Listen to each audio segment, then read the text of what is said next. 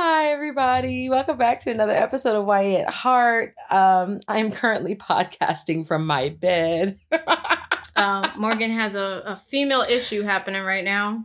Oh, man. I have severe cramping right now. Like, it's not even funny at this point. I feel like, you know how they mentioned in, what was it, in A Court of Frost and Starlight? How the Fae periods were like brutal. Yeah, it's the favorite was like screaming as if she'd been cut in half or something. Yeah, that's how I feel. I literally feel like all of my innards are coming out. But you know what's the best thing about, the silver lining, according to Nesta? You only gotta deal with it twice a year, and that's it. Lucky bastards. That's it. I'm gonna try to keep my energy high for you guys, but I am in severe pain. We gonna do it. This week, So much stuff. a bunch of emotional damage. You said emotional damage. I immediately thought of that TikTok.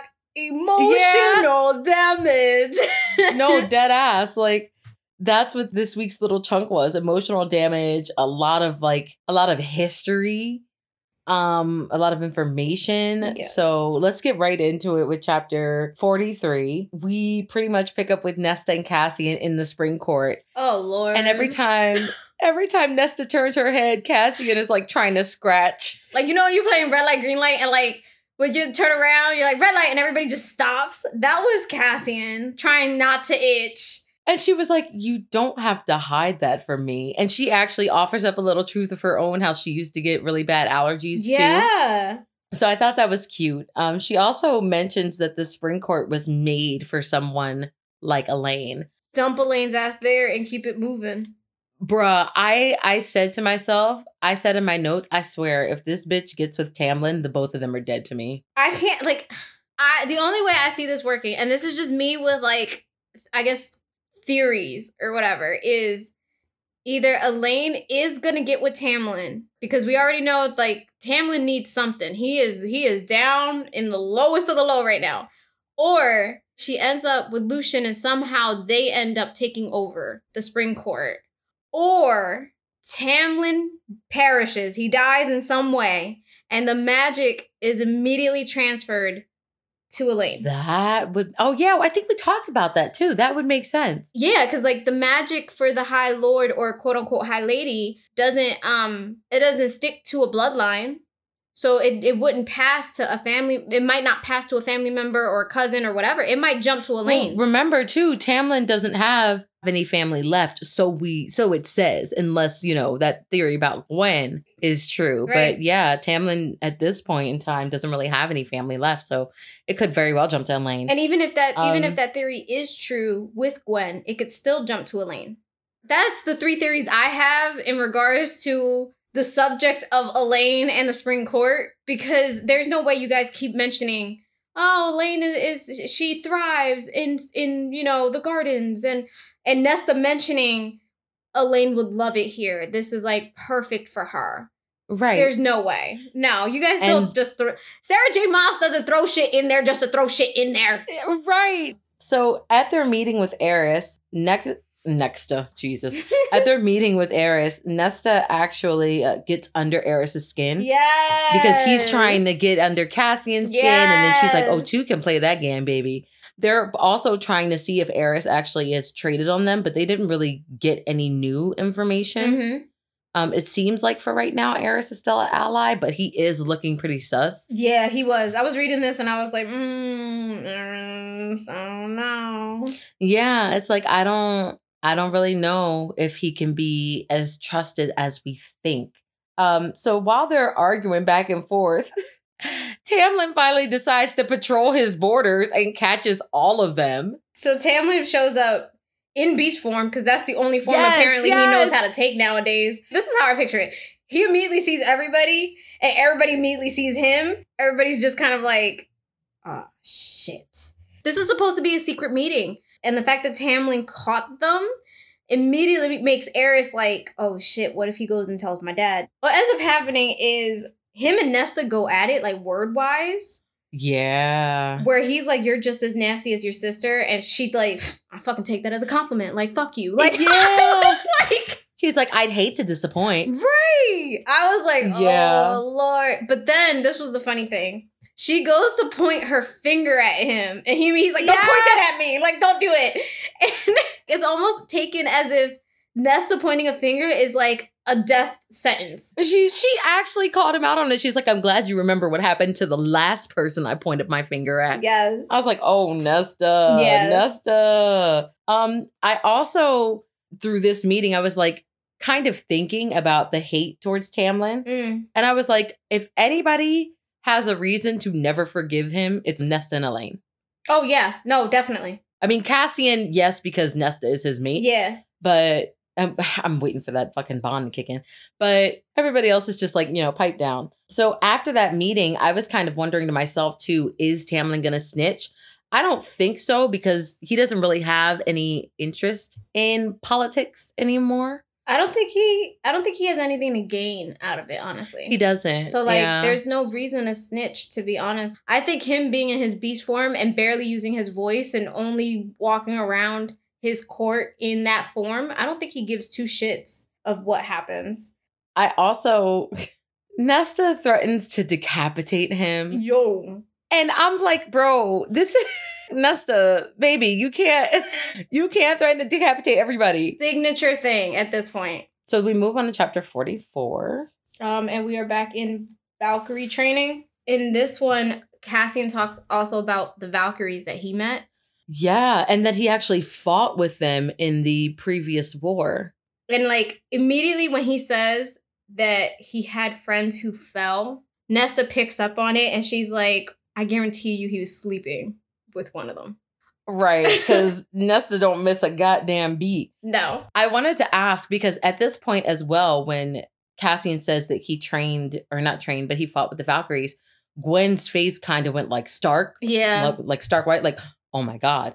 And at first I was like, oh, maybe it's because she's doing research on the Valkyries and she's super excited. Mm-hmm. But then I started thinking, she always says, oh, I'm not worthy. Oh, you guys will learn my story later, and I don't know what you'll think of me. So if we're disregarding the theory that she is somehow related to Tamlin or whatever like that, do you think that she might have been a Valkyrie formerly? And because she couldn't save her sisters is why she feels like she's not worthy to be a high priestess? Does that make sense? It does make sense. I don't know, though, because they're claiming the last Valkyries died a while ago. And Gwen was born only, 27 years ago? But what if she wasn't? I guess we would have to hear her story then. Because from what I'm gathering, Gwen is young. I think that's the only thing that throws me off is her age. Yeah, that's what I mean. I think she is actually, like we discussed last episode, I think she is actually 25, 27. Yeah. Something like that. But if she was lying about her age then that would make sense. Used to be a Valkyrie, then it would make sense. I don't know. It's kind of an outlandish theory, but I just wanted to throw it out there to see if it made sense. So something else that happens in this chapter is Cassian, he asks Gwen to bring him everything she has or everything that Meryl has on the Valkyries to bring to him so that he can help them with the Valkyrie techniques. I just thought of something because, they're combining the Valkyrie techniques and the Illyrian techniques. Yeah. Valyrian. I'm done. This is the Valyrian crew, guys. Valyrian. We are Valyrian fighters, and you will bow. Bend the knee. Bend the knee. Later at dinner, also at the River House. Yeah. Elain tells a story about Nesta, how she loves music and she's really good at dancing, like an art form almost. Did this surprise you? This story did not surprise me, only because we know how Nesta operates. What I was surprised about was learning that she actually liked music a lot, almost to the point where it was it was kind of like art for her in a different way. Yeah. Yeah. And we get to see that a little bit later as well. Yeah. But I found that pretty interesting. And Cassian is actually she's been releasing her rage, but she also needs to refine her joy as well. Mm-hmm. I kind of don't like the way that they're talking about Nesta being a wolf locked up in a cage. Yeah. Yeah. They're trying to say that she's not that she's never belonged, but just that she's always been a little different. Now that she is Fae, the viciousness and everything that she is inside can also be reflected outside. Because Fae are you know, they're beautiful, but at the same time, they are vicious and like they're, you know, unpredictable and stuff like that. So like that's what they're trying to say with Nesta. And like I get it, but at the same time, I don't think it's the right way to describe her. Yeah, that's how I felt about it too. But I mean, everybody's been shitting on her this whole book, so why would I expect that to change? I can't. I really can't.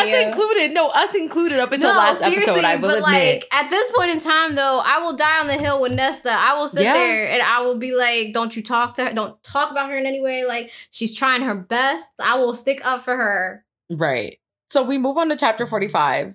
Cassian finally tells Nesta about the new dread trove at training, and it blows up in his face. I was like, oh no. Let's really sit and talk about this, because it wasn't like he sat there and he was like, all right, let me tell her about the dead trove, the new dead trove. No, that's not what it was he was trying to get a name out of her for the sword that she created, because I don't know, maybe it's imbued with power. Well, it's like every great powerful sword has a name. Even King Arthur's sword had a name, Excalibur. Oh, Excalibur.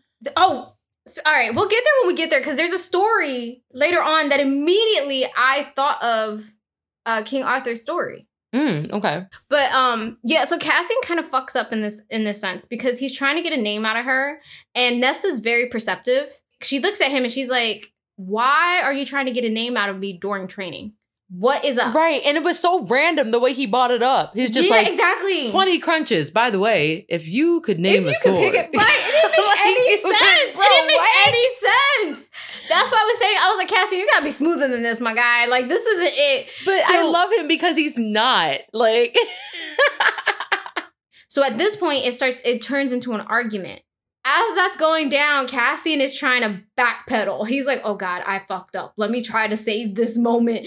And like, he can't save the moment. No. It ultimately comes out that it was voted on whether or not she should be told that she can make these special weapons now. Immediately, Nesta's like, who voted against me? And Cassian's like, well, you know, we all took this into consideration and blah, blah, blah. And she's like, no, who voted against me? And he is trying his hardest not to rat out anybody. But finally, he like tells her Rhysand and Amren. Immediately, Nesta is like, Amren fucking voted against me. Fuck this bitch. She gets to the stairs. This bitch makes it all the way to the bottom to Velaris. Bro, that pure adrenaline and rage. So wait. So the end of chapter 45 is her basically stepping foot into Velaris for the first time since this book started. And it said that the door kind of opened and greeted her with the sunshine. The house was like, bitch, you're free. The house was like, you did it. Yay. What is it? What does Dora say? Yay. Lo hicimos. We did it. Right. So that was like basically the house being like, you did it. But the beginning of chapter 46. Bro, wait. I laughed hard as fuck. I texted Ashley and I was like, what chapter are you on? When you get to the funniest part in this entire fucking book, text me back. Nesta shatters the door to Amren's apartment, and Amren and Varian are in the middle of Spicy Town. Yo, Amren and Varian are in the middle of Spicy Town with Amren on top. And it's explicitly like this petite little high fae is on top of Varian, and then the door swings open. Here comes Nesta, and immediately Amren is like, what the fuck? Nesta's looking at her, and she's like, bitch, I have a bone to pick. Like, right now. Right now. You're done with Spicy Time. Get the fuck off. Right now. We're going to talk about this shit right now. Bro, the ultimate cock blocking. So then Nesta looks at Varian, she's like, leave. Okay, one, I love Nesta. I love baby girl. But you gonna burst into my apartment, shatter my door, tell me to stop fucking, and then proceed to berate me? We're fighting. That is an automatic fight situation. Okay, but here's the funny thing. I think if Amren still had her powers, that would have been a fight. That would have been a fight. Most definitely. Yeah. But because Amren no longer has her powers, now she has to use her words. She had to think twice about this. What ends up happening is Varian leaves, like he rushes out, an argument basically ensues between Amran and Nesta. And Nesta can't believe, like, she's like, I can't believe you hate me this much that you would choose not to tell me about my powers and, like, things like that. And that you would choose Feyre over me. And Amran was like, no, like, that was your thought process. She's like, I just told you Feyre wanted me to train you, but you took it personally and you took it as if I was siding with Feyre instead of helping you in any way. And in reality, I, like, sat there, I was like, okay, so yeah, if this is that case, this is kind of Nesta's fault that their falling out happened. Feyre has always been very vocal about helping her. And she's always been very vocal about being a sister to her. Right. And so it's not surprising that she would tell Amran, hey, because we all remember reading A Court of Wings and Ruin that Amran and Nesta was having a budding friendship, right? Like, they were having a blossoming friendship throughout that entire book. And so it's interesting. I don't think it's not interesting. I'm sorry. It wasn't surprising that Feyre would ask Amran to help Nesta, because she had to have thought if Nesta would allow anybody to help her, it would be Amran. Yeah. And she brings that up too. She's like, you also used our friendship, used my friendship as a shield so that other people wouldn't know that you were doing. You confided in me and you used that against me because you knew that I would never tell anybody. I knew you needed to work it out on yourself, and that's my fault. But, like, that's the thing, though. Amran even takes the responsibility. Like, she's like, I didn't speak to anybody about what you told me in confidence. I didn't tell anybody about what was happening to you because that's being a good friend. And I agree. She twisted that and used that against her. And I was just like, damn, Nesta. Like, I still stand for you, Nesta. I still love you. But, you know, she does have a point. Yeah, no, it's true. Because before, I was like, Amran, sit your fucking ass down. Like, why are you being so mean, blah, blah, whatever. But after this chapter, I'm like, you know what? This makes sense. I get it. This makes a lot of sense as to why there was such a big shift. Nesta basically kind of betrayed Amran in that sense. Like, she took something Amran holds very dear, which is loyalty and friendship, and she twisted it. Yeah. And now I get why Amran was so pissed off. So while they're still arguing, Feyre shows up. Varian ran his little legs to Feyre. It was like, hey, how do you know he has little legs? I don't know. This is what I'm picturing. And he was like, hey, yo, your sister and Amran are fighting. Can you come help? So she goes over there to help. And in Nesta's fit of rage with Amran, Nesta goes to Feyre and she's like, oh, you think they're loyal to you? You think they trust you? She's like, they don't. Ask them what they haven't told you. They all know that this baby is going to kill you. You both are going to die during labor. And Feyre is like, what? Like, she can't believe that the people she hold dear to her heart would not tell her that. See, I know that it was fucked up for Nesta to do that, but what was even more fucked up was for no one to tell her. Not specifically no one, but Rhysand and Majda, the healer, should have had an in-depth conversation with her about what was going to happen, possibly, what they could do, possibly. Like, Feyre could help, like, with answers and stuff like that. But because Rhysand doesn't trust her with this information, now it was sprung up on her in the worst way possible. So I completely agree. And Cassian brings this up later as well. He's like, I know Nesta was doing it to be, like, nasty out of spite, but she was also doing it because, you know, everybody voted against her and she wanted to show favor, like, everybody voted against you too. See, they're not perfect. No, I completely agree with that entire thing. I do, because I don't think it's right that Rhys didn't say anything, because ultimately it's Feyre's body. Exactly. She should know what's gonna happen. And, like, we do not approve of men making choices for somebody else's body. Thanks. Just wanted to throw that shit out there. So Nesta says this to Feyre, and she's like, oh shit, I am so sorry that it came out that way. Yeah. And, like, she immediately runs away. And of course, we switch to Cassian's perspective. So Cassian knows he fucked up with telling her that Rhys and Amran voted against her, right? And he ends up at the river house thinking she's there. She's not there. So he's still looking for her. And then all he hears in his mind is Cassian. The way I picture it is the most calmest, of voices, but like a deep voice. And all he hears is Cassian, and he knows it's Rhys, and he's like almost like a small child that's in trouble. He's like, what happened? Is everything okay? Bruh.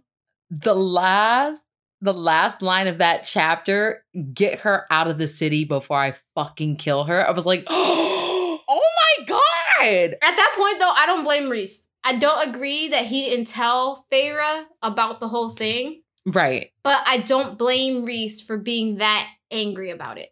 It's so weird because it's like, I understand. I'm like, yeah, Nesta, you fucked up. Yeah, Rhys, you fucked up.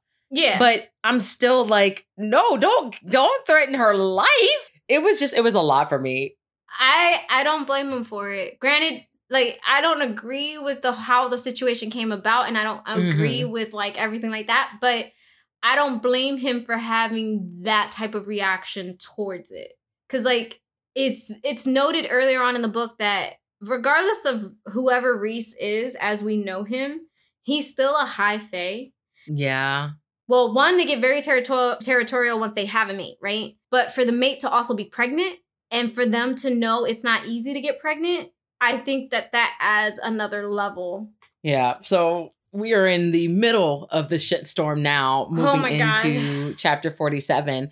Cassian is flying around the city looking for Nesta, and Nesta is literally like top speed, just running. He spots her, swoops her up, and shoots right back into the sky. And like at this point, she doesn't even fight him. No. He picks up a bag from Azriel at the House of Wind, and they dip. So Cassian takes her to this mountain range, which is right in between Illyria and Velaris. Yep. And Nesta is just like utterly devastated with what she's done and everything. That means everything that she's done up until this point. Another thing that happens in this chapter is Feyre talks to Cassian through the mind. And she just basically tells him, like, you know, watch out. Please watch for Nesta. I do forgive her. And I've spoken to Rhys.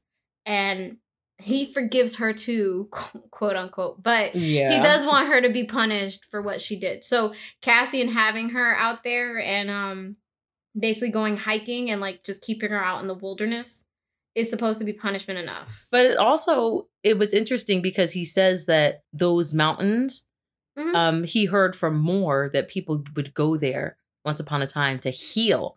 And so he's like, he is bringing her there like as a punishment as well, walking her all the way like through and shit like that. But he's also hoping that maybe being in nature will kind of cleanse her. The way that she is right now, like Nesta doesn't care whether she lives or dies. Which is basically how Feyre was when she was in the Spring Court. Yeah. It's crazy. It was really hard for me to read that, like from her point of view, because she was like, and this is from, what is it? This is chapter 47, 48, and 49, where they're just like hiking. They stop to make camp.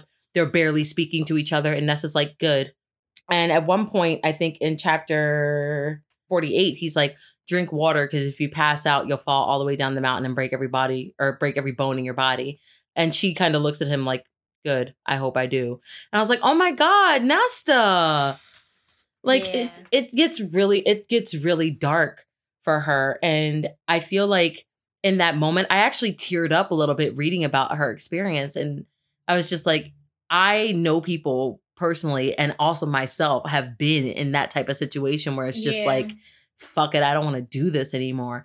So like having her go through that experience, I was just like, oh, baby girl, this hurts me too. No, like, it does. Like, it was really sad to know that like she felt that way about herself. You know what I mean? And like she felt like all of her mistakes couldn't be fixed or couldn't be forgiven. And like she, like if she fell off that mountain, like thank God. You know what I mean? Like it was really, really hard. And I mean, then we get Cassian's point of view, and even Cassian finds it really difficult to like see her in that state. Yeah. And so he's trying his hardest to like try to get her to want to live and to want to keep moving and potentially ask for forgiveness or even forgive herself. So then we move on to chapter 49 and they're still hiking. They're still walking up the mountain. She's carrying the backpack. So she actually ends up passing out. What was happening was she wasn't taking a drink of water as they were going. She was actually dehydrating herself. the next day, they end up actually getting to the lake. Everything kind of hits her at once. And she does drop down and she just starts bawling. And Cassian actually comes up by her side and he ends up holding her from that afternoon till the fucking sun sets. Like, they're just sitting there. And he was like, I'm here, like, if you need me. And this is what we've all kind of been waiting for at this point, because she's just been holding so much in. And we've been waiting for her to let somebody else take that load, let somebody else take care of her and actually watch her open up. Like, she was at her most vulnerable in this point. Yeah, and like, so we move on to chapter 50. Basically, Cassian is there to like hold her and listen to her. And she basically says everything. She's like, I couldn't save him, which the him she means is her father. And Cassian is like, you know, neither could I. And I was there with you. And she's like, no, but like I had powers that could save him and I didn't even try. She talks about how she should have been the one to help her family during like the starvation and stuff like that. But she was so prideful and she hated her father so much that she did it out of spite. She didn't try to help them in any way in the hopes of like maybe their starvation will prompt her father into action. And she just basically goes off and tells Cassian like all of her thoughts. It's almost like word vomit, spilling everything that she's held so deep and has held in for so long. She just spilled it all out to Cassian. It was so heart-wrenching to hear these two people talk about their deepest things that make them vulnerable, right? Yeah. And it was just like crazy. And what he tells her, which I thought was amazing, was because she keeps calling herself broken. She's like, I'm broken. Oh my God. Yes. And she's like, I can't fix me. And he's like, you don't need to be fixed. You just need to heal. And I legit I swear to God, I teared up from chapter 47 to 53. The whole thing was just, it was beautiful. And it all finally came to a head. And now that she's actually faced those things, faced what she's done, she can begin to truly, truly heal. Exactly. At the end of the chapter, Cassian does hand her his sword and he's like, show me the maneuvers, the 8-pointed star. And so she kind of like goes through them and like they have that moment together as well, which I thought was really, really cute. Get back to work.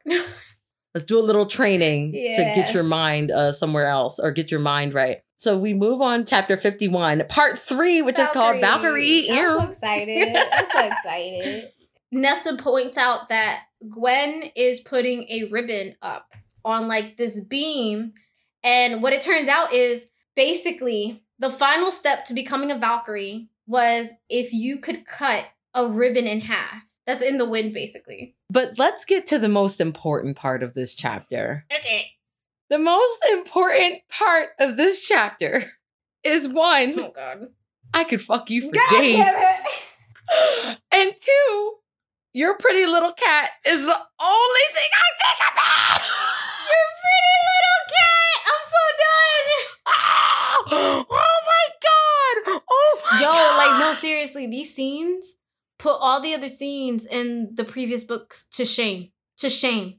I like stunned. When I tell you stunned. I just want to know, Sarah, I'm asking you, did you take like some type of course in how to write this? Like, what's happening? Because you weren't writing like this in the last couple books. And now all of a sudden we got explicit details. Somebody commented on our IG post and they were like, when she went adult, she went adult. No, she really did. Okay. She really did. Oh my God. I loved it. I gobbled that shit up. Oh my God. Swallow me, drip down side of me. That's their song. That's their song. Oh my God. Dead ass. Oh my God. Stop. Nesta is also working her way to get the courage to apologize to Amren, Varian, and Feyre, and working up the courage to ask Cassian to cuddle because he still leaves after they're done. And she's like, I don't want you to That's stay. her fault, It's like, well, baby girl, a closed mouth don't get fed. You better say something. That's what I'm saying. It's her fault, though. Because she, like, sat there and she was like, it's just sex. And he's doing it to protect himself. He wants to be with you, but if you're not ready for that, then he's not going to open himself up to that either. Exactly. I do like that Nesta opens up to Gwen about why she was forced to go to the House of Wind. With Gwen, she actually went into detail. She was like, well, I was drowning myself. So I feel like she's given herself a little bit to each woman. You know what I mean? Like she's spoken her background to Emery quickly. And then whereas with Gwen, I feel like she's bonded with her. Like, granted, she bonded with her before, but I feel like this was her opening up a little more to Gwen and being like, you know, this is my backstory. Because Gwen also has a really horrible backstory. And so this could be like their trauma bonding in a sense. Yeah, I completely agree. But now that she's had like that emotional experience, she's starting to grow emotionally. And we can really see it here. Agreed. And this is also the chapter where Gwen is like, I'm glad that you shared your story with me. I think that all of our stories should be told. I think that your story should be told when you're ready. And I'm actually really afraid for you and Emery to find out my story, because when you do, I don't think you'll look at me the same. So from there, I genuinely knew, okay, the story that we heard about her being at the temple when everything happened, either there's more to it or she's talking about something completely different. But whatever it is, we never got that information. So I'm really interested now to see what exactly it is that she's talking about. Right. Yeah, me too, honestly. Because she keeps hinting at like this really, really bad situation that caused like... She killed somebody. Caused her a lot of trauma. But she just isn't... I think she killed somebody. But just isn't ready to talk about it. And I find that intriguing because she's such a feisty, bubbly character. Do you know what I mean? Like, yeah. So it's really interesting to know that like there's like a really bad traumatic event behind such like a nice, bubbly exterior. Right. So then this moves us into chapter 52. Nesta does go to the ceremony. Or the whatever, is it a ceremony or festival? It's just like a service. Yeah. They sing and I think they do some prayers and stuff like that. Nesta does go. Gwen is up there. Gwen sings. Apparently, this bitch has the voice of an angel. Facts. So she goes ahead and she sings, and Nesta is enjoying herself. Like, it's the first 3 pages, I would say, is just a really good description of Nesta, like, enjoying the music. And then shit shifts. It was some weird shit. I had to read that again because she was like, and I was listening, and then all of a sudden I'm in a hallway and I'm walking past these doors, and I'm like, what? Where'd you go? Seriously. Sade. I was like, wait, what? Where you go? So basically, it shifts. It's almost like she had a vision, I'm assuming. Yeah, she was like kind of in a trance. Yeah, so she shifts and she hears another voice. And this voice is telling her, play me, let me sing again, join your voice with mine. And immediately Nesta knows, oh shit, this is the harp. This is what we've been looking for. That bitch done scried and didn't even mean to. Right. No, really. She got in such a trance with the music from the service that it was able to allow her to scry. I wanted to ask you a question about that. Didn't we read something about the bone carver and a harp in A Court of Wings and Ruin? I think so. I don't remember exactly what it was. If you guys remember exactly what it was, can you tell us? Because we do find out that the harp is buried in the prison in a secret passage. So I'm just like, did the bone carver have that harp before? I don't know if the bone carver had the harp, but I'm pretty sure the bone carver probably knew the harp was there. He mentioned something about it, right? Yeah, I think he knew the harp was there. He know everything, bro. Sorry, knew. R.I.P. Oh, poor bone carver. If you think about it, I feel like regardless that the bone carver was supposed to be like this god of death and stuff, he was honestly just somebody who wanted to help them out and was just kind of like, hey, if you give me a bone, I'll give you all the answers you need. Literally, throw me a bone and I'll... Right, and I'll answer. I mean, then they shift to Cassian. He immediately went to Rhys and he was like, Nesta had a vision about the harp. It's in the prison. Rhys is on a whole nother mission. He is trying to save Feyre. But he does give Cassian one of the swords that Nesta made. This kind of bothered me because then he was like, then let's hope she doesn't need to draw it. They're going into the prison. You've gone into that prison with Feyre. But he does say that because Brillopad has the crown and they're also searching for the harp, he has put a massive ward, another ward around the prison. And he knows that like Bria can send them anywhere. So it's like he knows that they're probably going to show up there as well. Okay. So he expects that they're going to have to fight the Autumn Court soldiers or maybe Bria's troops or whatever that she has there. Right. So that's why he's like, I hope that you guys don't have to fight, but just know that some shit might pop off. He also mentioned something about they would probably try to release the monsters in the prison like they did in the Court of Wings and Ruin to have the monsters on their side against Rhys. So what I was thinking to myself was like, oh shit. Do you think that's where Braxis has been this whole time? You think Braxis is in the prison? No, I think Braxis is with Baron. Oh, no! Whether he went of his own accord or whether he got caught. No, Braxis never made it to that boat and to get across the continent, bro. No. He never made it to that boat. He got snatched up. He got snatched up by Baron. No! Baby Braxis. So that moves us into chapter 53. Yep. Nesta said that she could hear the scratches and screeches and stuff like that, which was interesting because when Feyre and Rhys went, Feyre couldn't really hear anything, right? She could just feel their presence. It's because Nesta's different. She built different. Different. That's basically what happened. She was made differently. That's what it is. They're all made, but Nesta was made differently. And so I feel like with Nesta, all of the old ancient magic and powers and things like that. Don't you say it. No, I wasn't going to say it. Okay. I wasn't going to say it.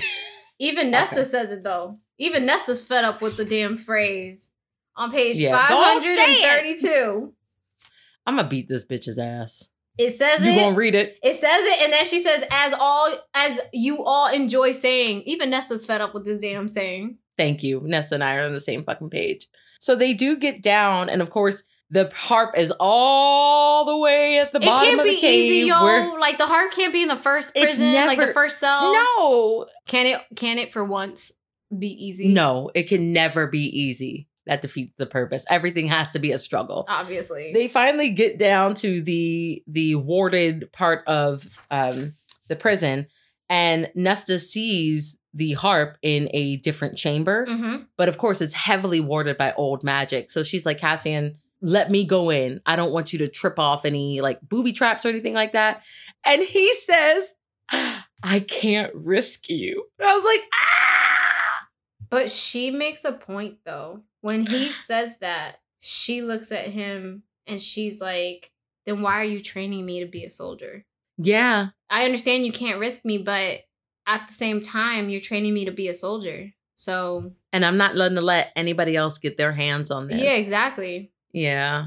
And he was just like, damn it. I love how strong you are, but please be careful. So she gets in there and she's looking and there's like a lot of markings on the floor of stars and stuff like that. Mm-hmm. And she says she feels like something has kind of led her there. Yeah. Like something different, not fate or calling or anything like that. It's something like that's truly different. Yeah.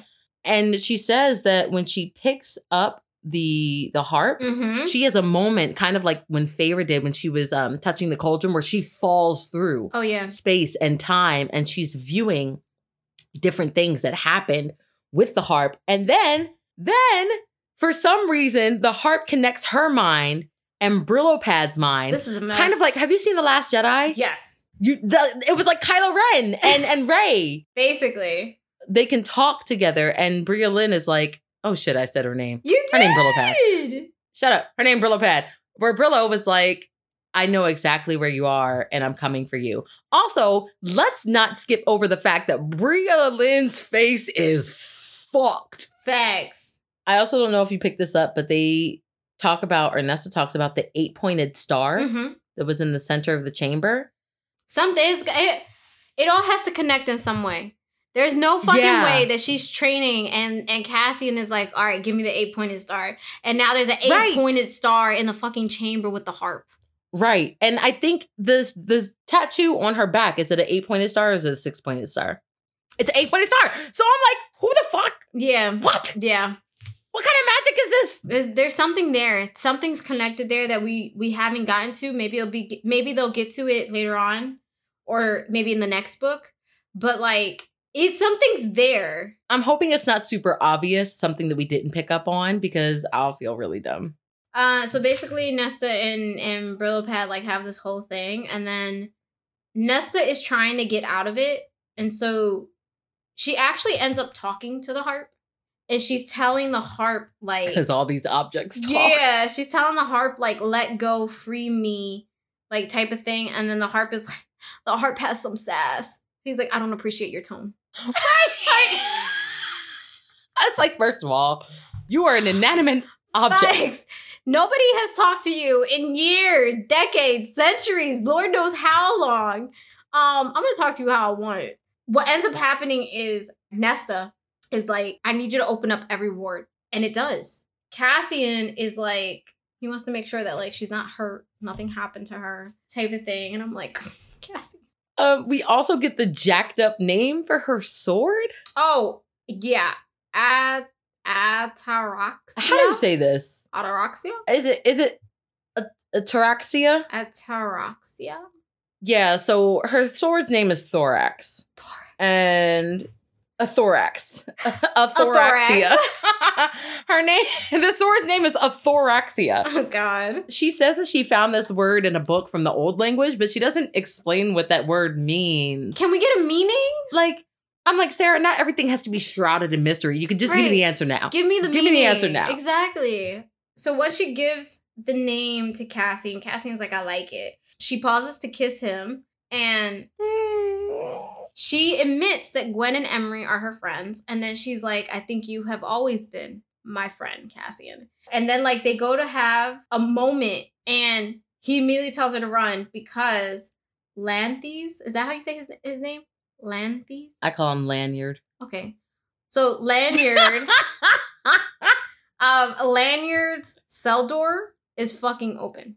Bruh, the monster ruined the fucking moment because I bet you money that she was about to say, and I've always loved you. Me too. Me too. Me too. I thought that was exactly where that was going. So then I like sat there. I was like, all right, Lanyard, let's get this over with. Let's. Right, like you've ruined it. Let's get it over. The groove. Exactly. You threw off my emperor's groove. Throw his ass out the window. So that brings us into chapter 54. And Cassian has already decided no matter what, he is going to die protecting Nesta so that she has a chance to get out. And at this point, Nesta's also like, oh shit, I asked the harp to release the wards, which is what brought Lanthus out of his cage. Oh shit, are all the other monsters also out of their cages? I was like, oh baby, you better hope not. Right. You better hope not. Exactly. But she does end up running. And while she's running, she realizes like, I have a fucking magical harp that can winnow me anywhere. I need to go back. I need to help Cassian. I was like, yeah, bitch, pretty logical thought process now. Right. What was that thought process earlier? Right. I'm just like, okay. It's okay, but you know what? Whatever. Does that just run in the Archeron family? I'm just curious. Like everybody's dying on the battlefield. I should go ask the Suriel for help. Right. Cassian's dying, trying to protect Nesta. I should use the harp to get us out of here. Yo. But Nesta does realize this, and at the same time, Autumn Court soldiers have entered the fucking prison. And I was like, bro, this is a clusterfuck of a situation right now. It's too much at this point. Like, I am heavy breathing at this point, sweating. I was like, what are we doing? Who, what, when, where, why? So Nesta does end up getting back to Cassian just in time because Nesta ends up using a tracksuit to stab Lanyard. Yes, different names for her swords. So she uses a tracksuit to stab Lanyard, and it turns him from mist to man into an actual physical form. To a nice looking man. I'm not gonna lie, he was described very handsomely. Even though he is evil as shit. He really was. I sat there, I was like, okay. We got problems, y'all. We got problems. We do. It all started with Luke, and I'm not gonna lie. You know what? I think it really started with Edward. He was toxic as fuck. Yo, Midnight Sun. Reading Midnight Sun. I was like, what the fuck, yo? I was like, is this what we're into? I was like, this is what I was into in high school? He was fucked up, man. All the red flags. Every single red flag. I was like... But my red flag is in the shape of a heart.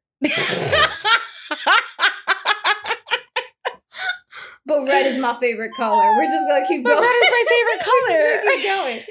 So she does end up stabbing him. Lanyard turns into a physical form and he's like... He butt-ass naked. He is. He's butt-ass naked standing there trying to convince her like, hey, listen. You don't want to do this. We could rule together, you and me, you and I. We could be a thing. Not gonna lie though, because this man really did go out of his way. Like this monster really went out of his way. He came out butt ass naked, was the sculpture of like pure goldenness, like male whatever and stuff, right? And then he decides, you know what? You could be my queen. Not queen, I'm sorry, like my goddess. No, he does say queen. Right? Okay. So he's like, you could be my queen. And like then he gives her a vision of what their life could be like. Bro. And I was just like... Right. It was like Nesta and him on a throne. They have all the objects from the Dread Trove. They have these big scaly beasts sitting at their feet. Yep. He was talking about them on the Wild Hunt. Him making love to her and like her bearing him a child. I was like, whoa. Because the vision went into graphic detail about him making love to her. Yes, it did. All right. It went into graphic detail. I was like, Nesta. I was like, Lanyard, what the fuck? I was like, hold up. So she ends up breaking 3 of that vision. And he is like, oh, I will have you. That was crazy. He was like, I want you. And I'm gonna have you. And I was like, oh my God. Why is it that a bad bitch gets misunderstood power and all of a sudden everybody wants to bag her? Like, I don't understand. But, beheading! Nesta decapitates the fuck out of this man. Nesta's 3-0 right now. Okay? Yo, not gonna lie, that's her signature move right now. Her signature move is to behead people. That's what I'm saying. Nesta's 3-0. Beheaded the King of Hybern, beheaded the Kelp Monster, and then beheaded Lanyard. Yep. Baby girl is on a roll. She about to make the finals. She about to make the finals. I'm done. So then at the end of it, they use the heart to not winnow, but like transfer them back to Valaris, essentially. I think they end up outside the house, right? The river house. Yeah, she's like, take us to the, and she's very specific. Yes. Because she's like, you fool me once. Shame on you. Shame on you. Fool me twice. We doing it. We getting in there. You can't fool me again. J. Cole. We just gonna start calling J. Cole this bitch. What's no dead ass. No, so then what ends up happening is basically Rhysand, like, he feels them or something, so he, like, busts out the house. Cassian is... Yeah, we get to chapter 55. Yeah. So again, Rhys is, like, a mothering hen. He's, like, fussing over Cassian. Oh, my God. Yes. He's like, I told you to do this and not do that, and I'd be damned if you think that you're going to go anywhere out of this house. And Nessa's just standing there in the corner like, this is actually... really funny. Kind of cute. Yes. Yeah. She's like, I agree with him. I totally agree with him. She also ends up, she's trying to show it in her eyes, like to Feyre, like, hey, I'm sorry, I didn't mean any of that. I'm sorry that I caused you pain. And Feyre answers her mind to mind. She's like, it's okay, I forgive you. Nessa's like, what the fuck? Oh, right. She's like, oh, I forgot. You do your little mind tricks and shit. Yeah, exactly. Then after that, they do lock up the harp and, like, the mask. Mother forbid something happen and, like, whoever is looking for them is able to get them both at the same time. There was also a ton of information in this chapter. Oh, so this is the chapter with the Wild Hunt? Yes! So this is the chapter about the Wild Hunt, but then also about the first High King of Perythian. Yes. And then also about the creatures that Nesta saw when her and Lanyard were, like, ruling. Those are the creatures of the Night Court. Yes. Yeah. So that made me think, do you, and I don't know if this is, like, if this makes sense, but this was my thought process. one of the people of the Night Court, do you think that they are the last people to use the harp? Maybe. And then even more specifically, do you think that maybe Rhysand's dad was the last person to use the harp to get to, well, I know they can winnow to the Spring Court, but what if he used it to like, actually, you know what, now as I'm saying it, it doesn't make as much sense as I thought it did before. I honestly think that Rhys is a descendant of the High King because they talk about Amran and they say Amran came to this world around that time. And so Amran, she probably saw how that ruling went, which is probably why she's told Rhys, you should be High King. And that is why the Cauldron is giving him all of these opportunities. Shit. I didn't even connect that. I was just like, something in the Night Court, beast. No, but it makes sense. No, it makes a lot of sense. I couldn't figure out how to connect it. Yeah. Like my mind was all over the place. Because with my there's so much shit. Theories. There's so much shit thrown at you. Sarah, what the fuck? It's so much, but so the High King story is very similar to King Arthur. It's basically a specific being who came into play, who got his hands on a sword, who was able to unite an entire kingdom, and then he was betrayed by his queen and his first knight, and then he fell. Also, side note, if you haven't read Legendborn, then what the fuck are you doing with your life, girl? No, deadass. It's a King Arthur retelling. Is it? Yes, girl. I'm gonna have to sit and watch it. I mean, good. Watch it. It I'm is gonna have to sit so and read good. It. Okay. Yeah, it's so good. Okay. But yes, I didn't even put those two things together, so I'm really glad that you brought that up. Yeah. Also, Rhys, and I really don't like him for this, even though he says like, Nesta, it's your choice, but he's kind of like, I feel like even though he's telling Nesta it's your choice, he's really looking at her like, bitch, you really don't got a choice. Like, no, exactly.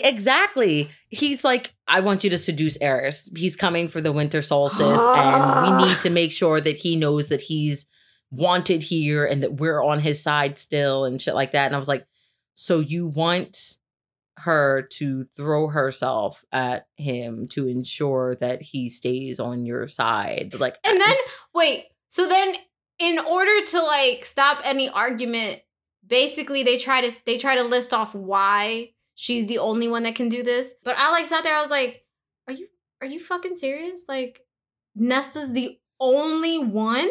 Let Elaine do it. Right. I don't understand. And Cassian, oh my God. Cassian was like, over my fucking dead body. Cassian exploded. And that's why I was like, I truly believe that this mating bond is going to snap very fiercely into place when he sees Nesta dancing with Eris. He basically said, over my dead body. And Rhys talked over him as if Cassian ain't say shit. Right. Cassian and Rhys are going to end up getting into some type of fight by the end of this book. I guarantee it. Mm-mm. Later, Nesta also mentions that she goes back to her cottage, her old cottage. Yeah. I wanted to ask you very briefly beforehand. She's like, oh, we trained for a little while. And then, we left. And Gwen asked Asriel to go over handling daggers, which made me sit and think. Nesta has 3 new Dread Trove items. Oh. She already named her sword. I bet you Emery is going to get the smaller sword and Gwen is going to get the dagger. Wouldn't that be some shit? Give the maid swords to the new Valkyries. Hell yeah. Goddamn. I like this part because it's more of emotional healing for Nesta. Kind of like when Feyre went back to her old cottage and she was just like, this isn't my life anymore. Yeah. Like she knows that she transcended. She's becoming very emotionally aware, which I really, really like for her character. It's the development that we wanted, like in her character. Yeah, it's very becoming. Yeah. It's why we're going to die on that hill for her. Duh. I will set up houses on that hill. That's all I'm saying. I will protect that hill with all the ferocity of 1,000 suns. Ferocity or ferocity? Ferocity, right? Okay. Yep. So chapter 56. Right. Chapter 56. So basically, her and Mor in this chapter have kind of an understanding. In the last chapter, Rhys basically tells Nesta, Mor will teach you all of the dances that you're going to need to know in order to, have your dance with Eris. And ultimately, they have kind of an understanding. Like, they go into conversation. They end up having to go back to the library together. And Moore actually tells Nesta, listen, you don't have to constantly call me Morgan. Like, you can call me Moore. It's a step. Yeah, it's a step in the right direction. It's progress. And then Moore actually meets Emery. Moore doesn't meet Emery, but she's in there with Clotho. When Nesta goes down to her cart, Emery and Gwen are there, and Emery is like staring at Moore. She's like, she's so beautiful. Oh man, I forgot how beautiful she was. She never comes to Windhaven anymore. And I was like, gotcha, bitch. Gotcha. I knew it. One for everybody. One for everybody. We got one for Everybody has a mate. Basically, one for everybody. I was like, oh my God, I'm here for it. Let's go, Emery Moore romance. I want to see it. But yeah, I thought that was really cute. Also, Gwen in this chapter just reminds me of how much I love her. She's so sweet. She gives them a winter solstice present. Yes. And it's basically she's writing chapters in a book with Meryl. Yeah. About the rebirth of the Valkyrie and their roles in it. I was like, this is the best thing ever, Gwen! I also wonder if this is how Gwen is going to tell them her story. Maybe she can't say it out loud, so maybe she'll have them read it. Yeah. I'm excited for that, honestly. Like, granted, I'm not excited to hear about the trauma, but I'm excited to hear about what was so horrible that she feels the way she feels. Like, it's missing pieces in a puzzle. Yeah. And it's like, the more information that we get, we can put it together and figure out, like, where this story is going to go. Right. So, yeah, I am excited for that to come up. Basically, towards the end of this chapter, Nesta and the house kind of have a moment. Yeah. So she finds herself basically in the middle of the house where, like, the swirling darkness that she initially saw was at. In the library, yeah. And she, like, just has, like, a conversation with the house, and she basically is like, you know, this is what you wanted to show me. Like, this is your winter solstice present to me, is to reveal yourself. And Nesta's like, you know, you're my friend. She basically says the house is her friend. And she's like, and you're my home. And then she's like, happy solstice. It's so cute, damn it. This is definitely Reese's mother's spirit in this house. I don't care what anybody says at this point. It's her. It's crazy. Like, I like said, I'm like, this is so nice. Because we always said, like we said from the beginning, we really loved that the house had a personality, right? Yeah. And, like, the fact that it was trying to show Nesta itself, like, its true self, the heart, I think is so cute. And, like, her acknowledging their friends, I was just like, aww. I was like, I love this. I love this for you. I love this for you, House of Wind, and I love this for you, Nesta. So that's where we end in this chunk of chapters for this episode. A lot of drama, a lot of self-realization, a lot of healing, and I'm here for all of it. Also, an ample amount of spice, if I must say so myself. And I just feel like this story is kind of on a move. Yeah. We only have a little bit left, so I'm really interested to see how this is going to end. Mm-hmm. I don't think that the war with Briolyn and stuff, I don't think it's going to be in this book. I think we're going to have to wait for it. Yeah. We might also have to wait for Feyre's pregnancy and everything, because it's like, what are we? We have... It only goes up until chapter 80, and we're on chapter 56 right now. Yeah, well, 57 is where we're going to start for the next. Sarah does have a thing about making the end of her books very, very hectic. Yeah. So maybe in the last 10 chapters, it'll be like, and then so-and-so died. The end. Waiting for the next book. No. I'd be so pissed off. I don't really have any predictions. Oh, no, I had one prediction. Nesta talks about the fourth item in the Dread Trove. Oh, yeah. That was veiled in the vision. She couldn't see it. And she said it looked like almost a weathered piece of bone. I think it's something that the bone carver made and left behind. Okay. I can see that. That's the only prediction that I have. I was thinking about it too. I'm like, bone. I'm like, what could that be? But yeah, now that you mentioned like the bone carver, I can see it being something that he's the only person that works with bones and carvings and shit like that. So I'm like, okay, well, it has to be something that he had made. Yeah, but do you have any predictions? I think besides the ones I mentioned throughout the story. Same. Oh my God. There's a bunch of shit going on. No, and I still don't know how to put this puzzle together. Like, same. It's like, I feel like it's a 1,000-piece jigsaw puzzle. I don't even have the corners together. Exactly. It's like always, it's like little hints here and there and here and there. And you know what I mean? And then like, we're trying to piece the puzzle together with the little hints, but we're still missing like a bigger picture. Yeah. Yeah. So hopefully it doesn't slap me too hard in the face when it is revealed. The next chapters that we are going to be reading for the next episode are chapters 57 through 70. You guys, thank you so much for joining us this week.